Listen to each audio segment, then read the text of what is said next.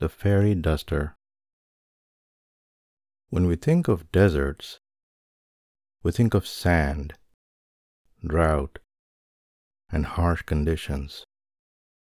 Hardly a place for beautiful flowers with sweet nectar to attract butterflies and hummingbirds.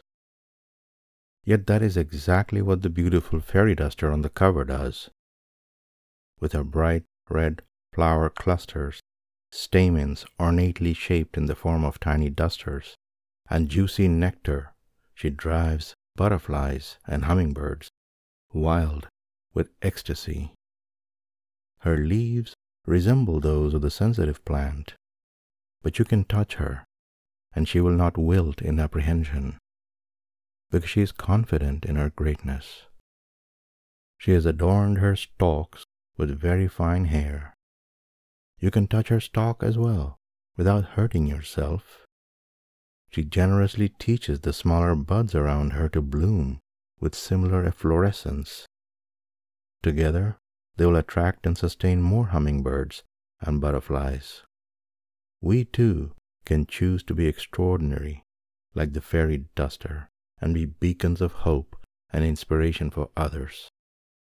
While we do not choose the circumstances of birth, we have the power to choose our destiny by building a unique and compelling personal brand to enhance our value and change the trajectory of our success.